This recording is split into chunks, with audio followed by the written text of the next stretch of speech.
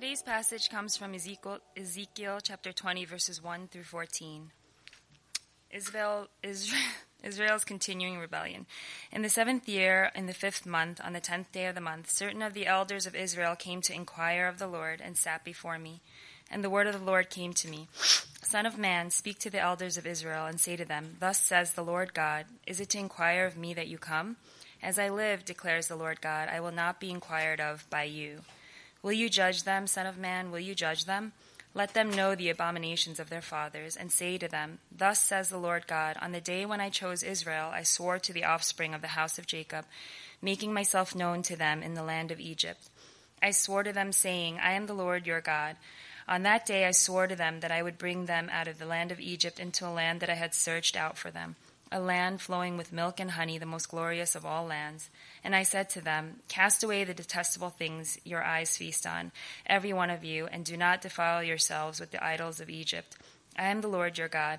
But they rebelled against me and were not willing to listen to me. None of them cast away the detestable things their eyes feasted on, nor did they forsake the idols of Egypt.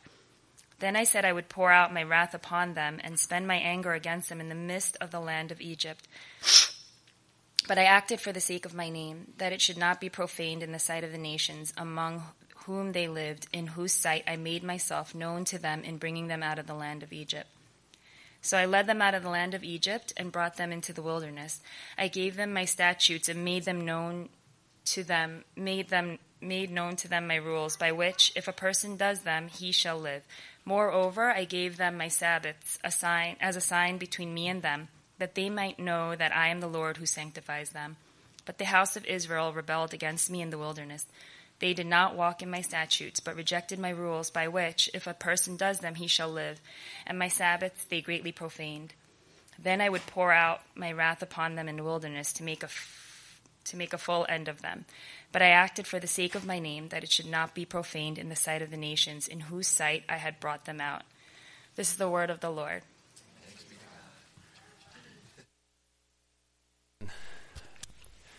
Can you hear me?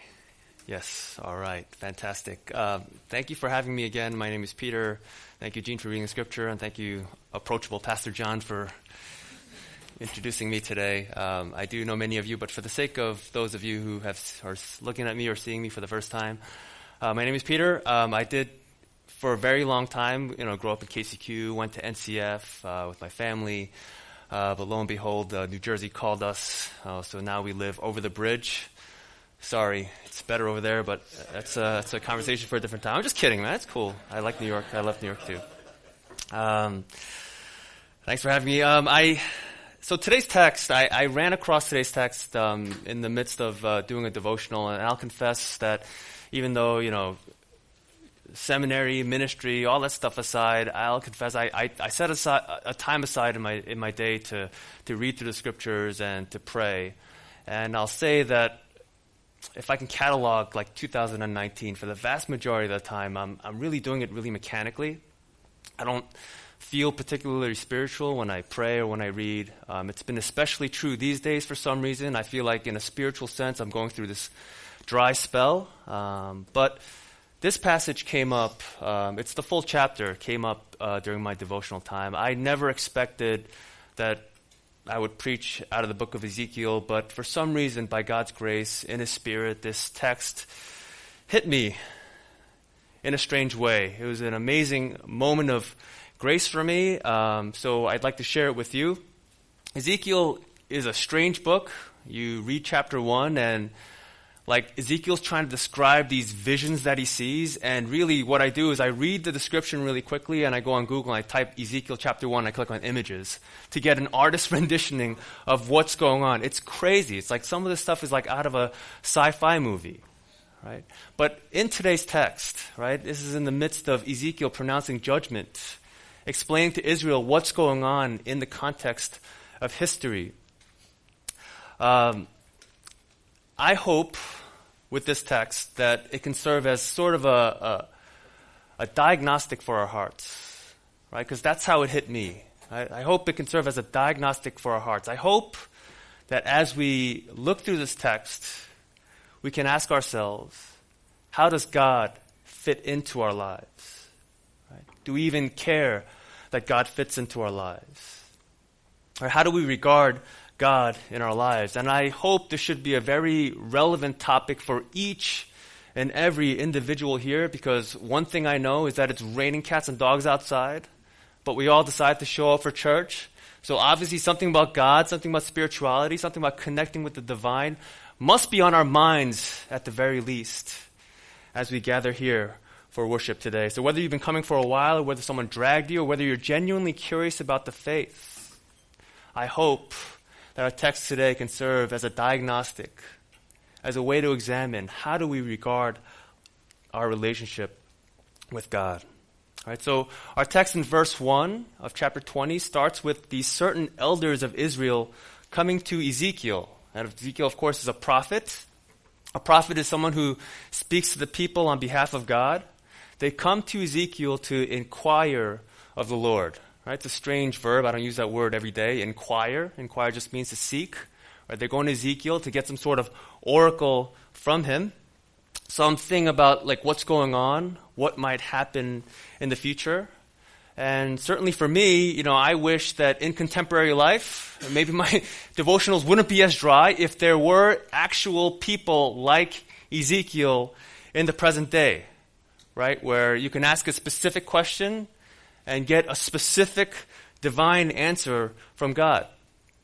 I had my maternal grandmother. She was a fierce woman of prayer.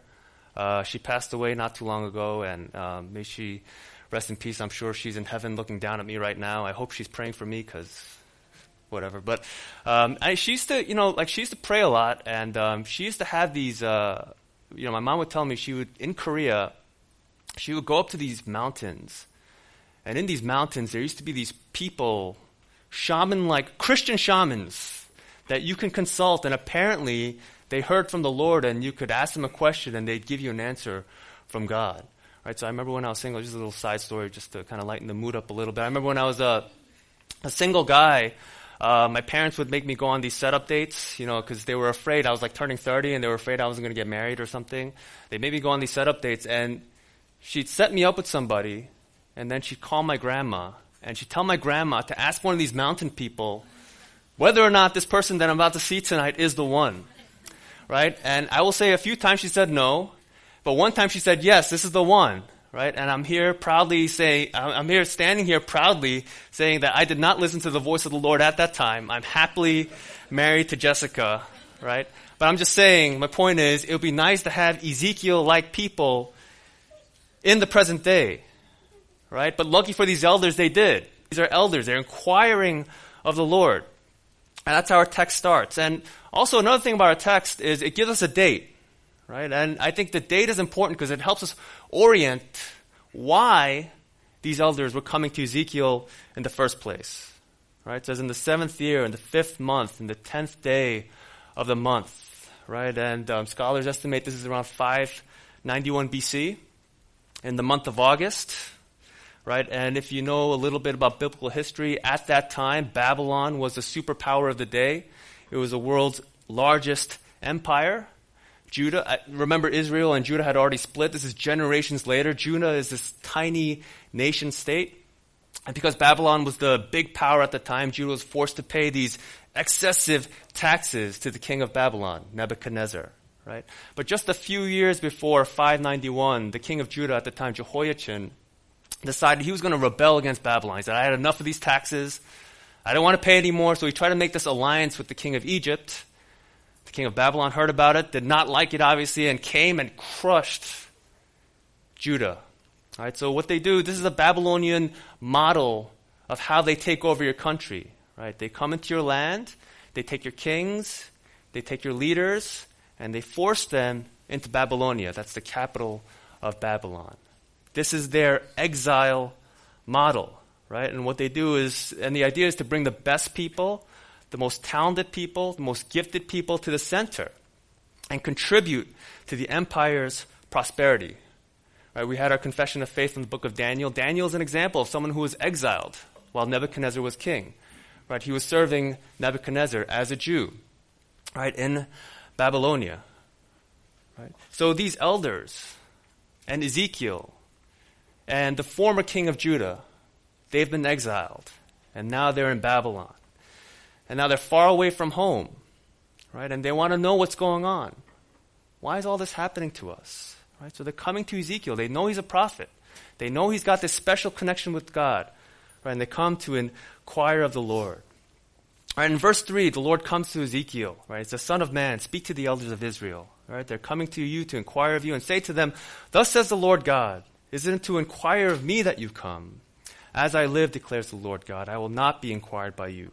Will you judge them, Son of Man? Will you judge them? Right? These guys are just coming to God with a prayer request. And God's response is to judge them. Right? It seems at odds with the kind of God we might have heard about. A God of love, an approachable God, like Pastor John, right? An approachable God, a God of grace, right? And to make a long story short, and it's clearer in the rest of the text, right? The reason why these Jews are in exile in the first place, right? The reason why they're far away from home, the reason why God allowed the king of Babylon to come and really take Judah over, right, is that there's something fundamentally wrong with how they've been relating to God in their lives. There's something fundamentally wrong with the way they regard God in their lives. God is saying what you're feeling now, what you're experiencing now, are the consequences of what life would be like as long as you continue to regard me the way you do. If you continue this way, this is how life will be for you. All right, so what was wrong with the way the Israelites at the time regarded their God? All right, and in verses 3 through 8, God brings them back, way back, to the time of the Exodus. Right? And if you remember from the book of Exodus, right, the Israelites were under a systematic, oppressive slavery in the land of Egypt. But one day, God heard their cries. He made a promise to Abraham, right? And these were Abraham's descendants. He made a promise to Abraham that he heard their cries. And God would raise up Moses. And through literal divine intervention, right, God would free them. And he'd lead them towards a path on a land flowing with milk and honey. Right? And so this is God telling the Israelites of Ezekiel's time about how it was in the book of Exodus. In verses 3 through 8, he's essentially saying the reason you guys exist as a nation today is that generations ago, I made myself known to your fathers. Right? Back in the day, I could have left them in their state of slavery. I could have left them in their state of injustice. I could have left them in their state of poverty, right? For generation after generation until they just kind of died away. And then if any of you guys are into economics, there's this idea called the cycle of poverty. And this is from Wikipedia. I'm not that smart. I just copied and pasted it right here. Let me read it for you because this sounds smarter than what I could ever say, right? It says, poverty, once started, is likely to continue unless there's outside intervention. Right? So once you're born into poverty, unless there's someone that really intervenes and tries to pull you out, you're more than likely to kind of stay in that perpetual cycle. This is a cycle that the Israelites were doomed into as slaves in the land of Egypt. God's saying, I could have left you there, but I didn't. I didn't. I chose you to represent my name. I revealed myself to you. While you were in rags, I intervened, divinely intervened, against the most powerful civilization in the world at the time, and brought you out of poverty, brought you out of slavery. I searched out for you, not a land of thorns and thistles, like not a desert, but a land flowing with milk and honey. I guess they loved breakfast cereals back then. Milk and honey, a glorious land, right? A land that you can call home, a place where you're truly free. I made a nation out of you, right? So in a very real way, your value, your sense of worth, the reason why you exist to begin with before there was an exile was because of me. Should not your very identity as a people be wrapped up in who I am? Why are you bowing down to these idols, to these detestable things? Shouldn't you be worshiping me?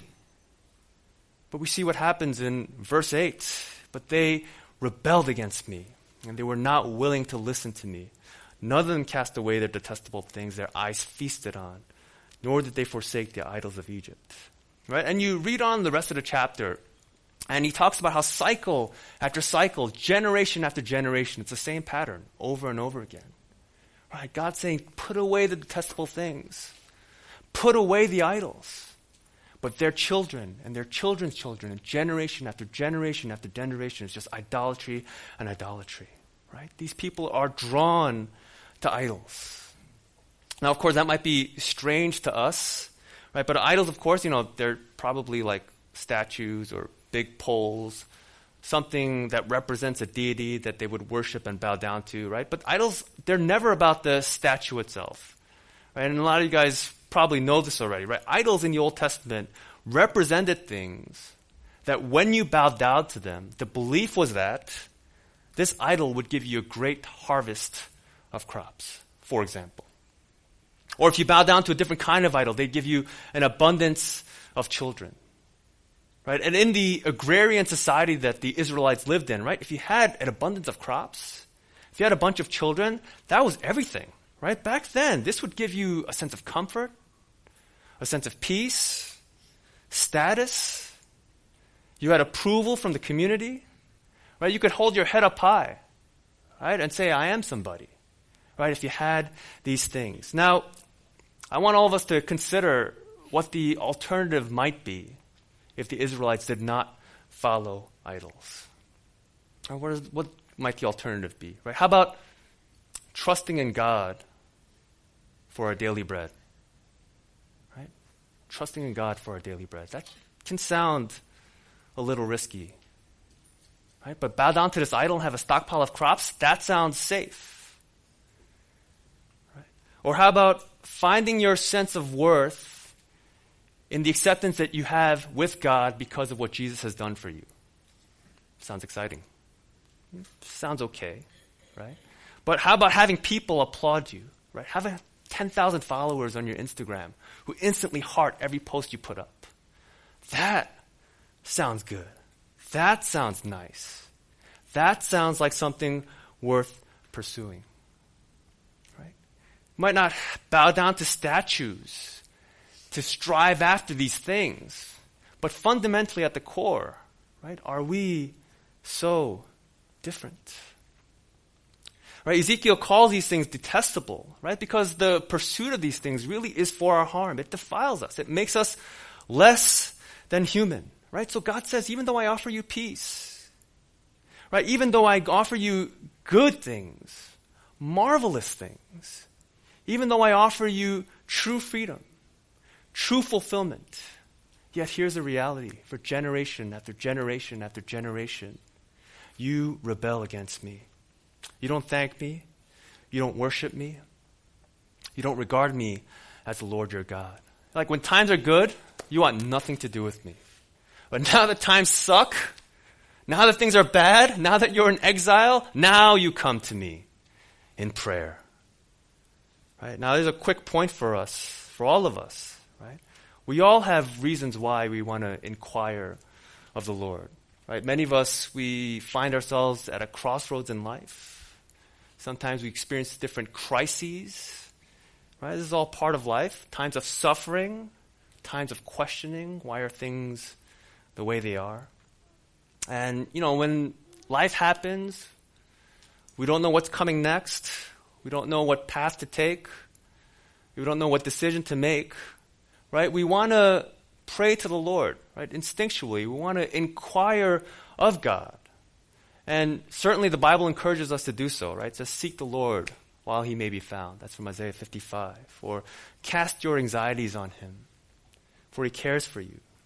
Right? Paul encourages us to pray without ceasing. But let's be honest, even when we come before the Lord, right? A lot of times, don't we regard God a lot like the elders of Israel did back in the day, right? How do we know we regard God the way the elders of Israel did? Well, we can take a quick look at our prayer life. And trust me, I'm saying this to myself as well, right? Everything's fine. Everything's great. And suddenly, bam, something bad happens, right? Something that we care about is about to slip away from our fingers. Or something that we feel like we truly need is moving away from us. A crisis happens. And now we get on our knees. And now we're praying to God. Because we need something from Him. Right? So it's at this season, it's in these times of our life that we decide to shape up. We decide to come to church. Right? And of course, God uses circumstances like this in our life. God shakes us up sometimes. That's 100% true. Right? But I think our text can serve as a bit of a warning to us.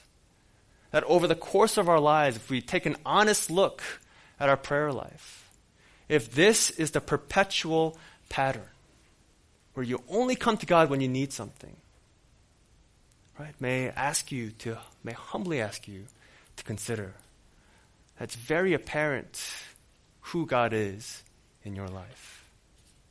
It's very apparent by our actions, by our devotion, how we regard God in our lives. He is not God to you.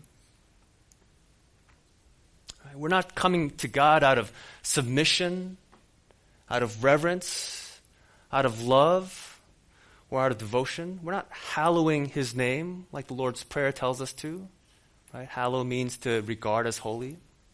Right? So this Thursday, we're hallowing the evening by dressing up as Teenage Mutant Ninja Turtles. Right?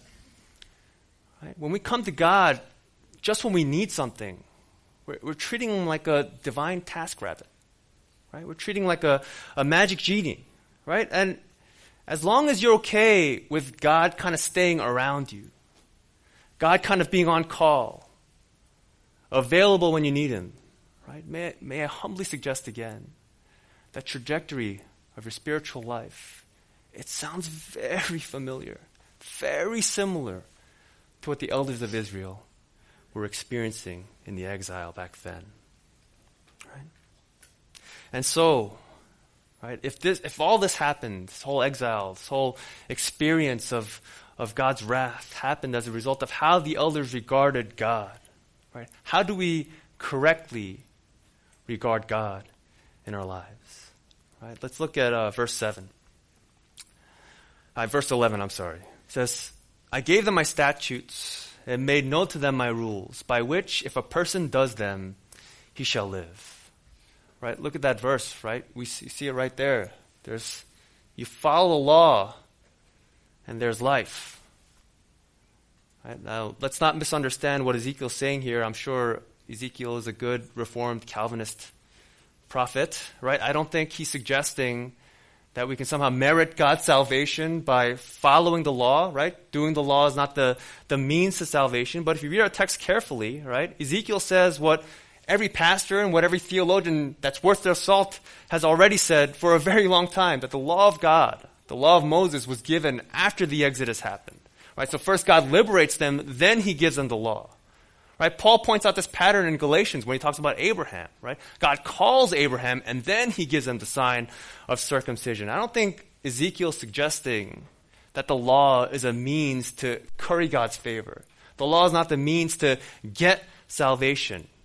But I find it interesting, right, that of all the laws that he highlights, you go to verse 12, he chooses to emphasize the Sabbath. Right? So verse 12, moreover, I gave them my Sabbaths as a sign between me and them, that they might know that I am the Lord who sanctifies them. Now today I knew I was going to talk about Sabbath a little bit. I don't know, Pastor John, how many times you normally mention Sabbath during the course of the order of worship, but I noticed Pastor John says Sabbath quite a lot. Right? What is Sabbath? What is Sabbath? Sabbath means to cease. It means to stop. Right? But the Sabbath is also what? It's one of the commandments. It's one of the 10 commandments. It's in the law. Right? You got to observe the Sabbath. Right? And now by the time Jesus came to the earth, right, religious leaders had put all these restrictions, all these parameters on what it means to truly observe the Sabbath. Right? So instead of being a day of rest, being a day when you cease from your labors, it started to feel like an oppressive law. Right? There's this episode in Mark chapter 3, one Sabbath, Jesus sees this man with a withered hand, right? And all the Pharisees and all the teachers of the law are watching, right? Withered hand guy comes in. Jesus is there in the synagogue, and it's a Sabbath, right? And we know that you're not supposed to do work on the Sabbath, right? Healing is considered a work. You're not supposed to do work on the Sabbath. They're all watching to see whether or not Jesus would heal on the Sabbath, right? And Jesus asks, right, is it lawful on the Sabbath to do good or to do harm, to save or to kill? Right? And so at that moment, he heals them. And all the Pharisees start to grumble, oh, this guy just violated the Sabbath. This guy just violated the Sabbath. Right? And Jesus had just said, you know what? This is not the purpose of the Sabbath, to be an oppressive thing. The Sabbath was made for man, not man for the Sabbath. In other words, Sabbath is there for your benefit. It is grace. It is there to give you life. You ever wonder why God calls us to worship and why we gather at church on the Sabbath, right? Of course, Sabbath for us Christians, it's on Sunday, right? You can ask Pastor John or Pastor James the details of why that happened. It was normally Saturday back then, but we observe it on Sunday, on the Lord's Day, on the day that Jesus was resurrected from the dead.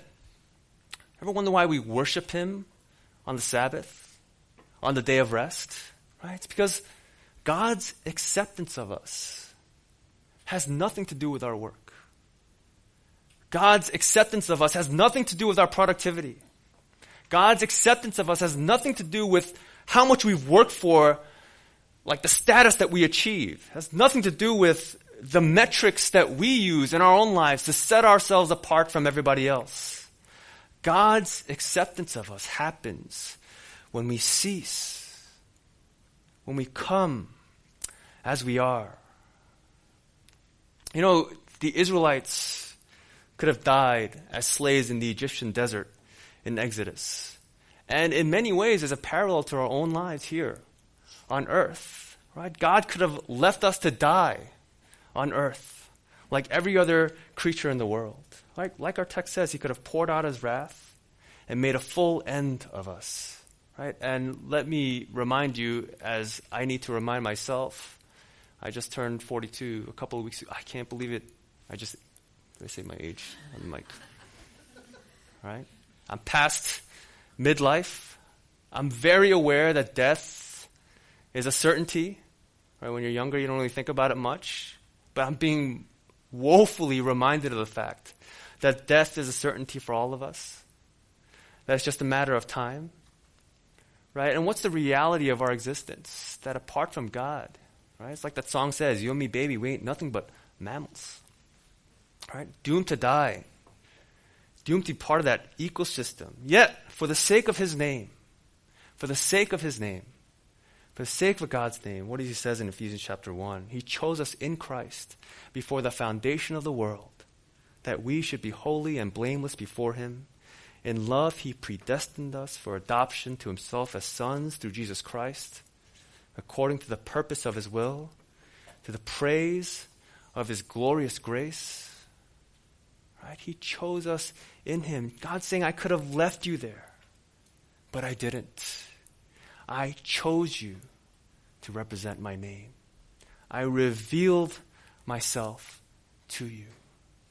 I humbled myself, and I came down on the earth, and I died on the cross to accomplish the ministry of reconciliation necessary to connect you with God.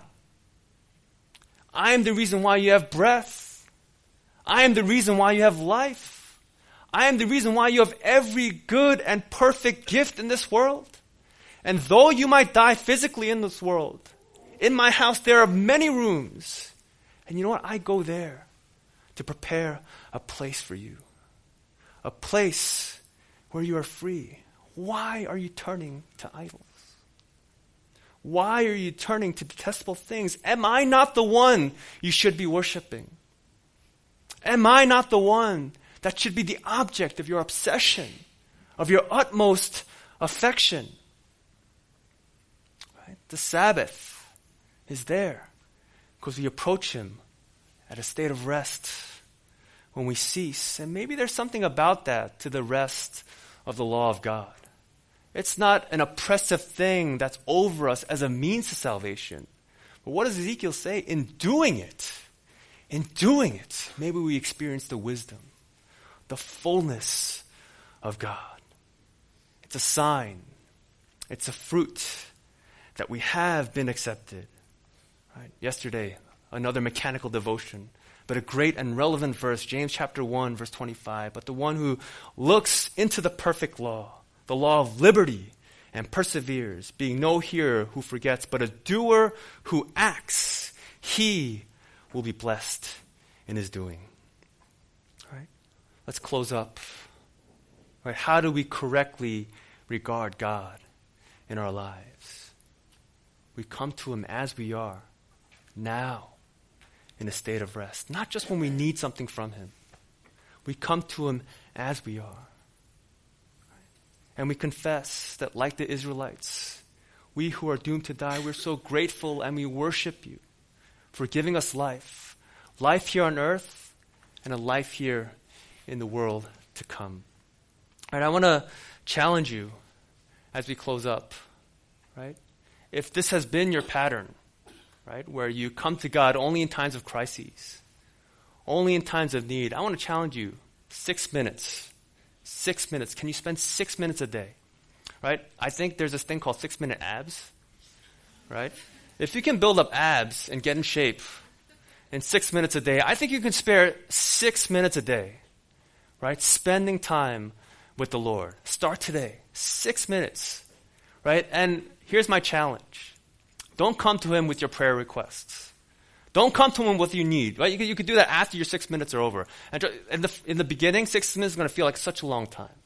But I guarantee you, as you get into the habit of it, it flies by just like this. 6 minutes. And I challenge you, read the prologue to the book of John and just meditate on it. Hallow his name. Do what the Lord's Prayer says. Our Father who art in heaven, hallowed be your name. Just spend time there. Soak it in. Make it a daily habit and see how fit you are spiritually as time goes on. I'm telling you, it's the incremental changes that determine the trajectory of your life. Let's pray together. Our Heavenly Father, we thank you so much for the word you give us today through your servant Ezekiel. God, these elders of Israel were inquiring of you, no doubt in a state of crisis as they were in exile. As Babylon came and took the first wave of people away, took the king away, took the elders away, took some prophets away. And God, they're coming to you because they need something. And God, we confess that many of us here, we come to you only when we need something. Only when stuff starts to hit the fan. When things don't go our way. But Father in heaven, I pray that you give us the grace to want to connect with you. Not when we need something, but God, to truly hallow your name. Open our eyes to see the reality of what's going on. God, that we live in you and we move in you and we have our being in you. We have breath and we have life because of you. And we have salvation because you've intervened in our lives. And you sent your Son, Jesus Christ, to pay the price, to accomplish the ministry of reconciliation. In his resurrection, we have physical evidence that one day we will rise again and we will see you face to face. For a God who blesses us and gives us so much grace, who compels us to come to you in a state of rest. Not after we've accomplished everything, but in a state of rest. Father, would we not want to worship you? Would we not want to give our entire selves to you? Give us the grace. 6 minutes for some of us here who have never done before, I pray. 6 minutes of grace, of staying in your word, of hallowing your name. I pray for that incremental change that you accomplish through your Spirit to happen for real in our lives. We thank you. In Jesus' name we pray. Amen.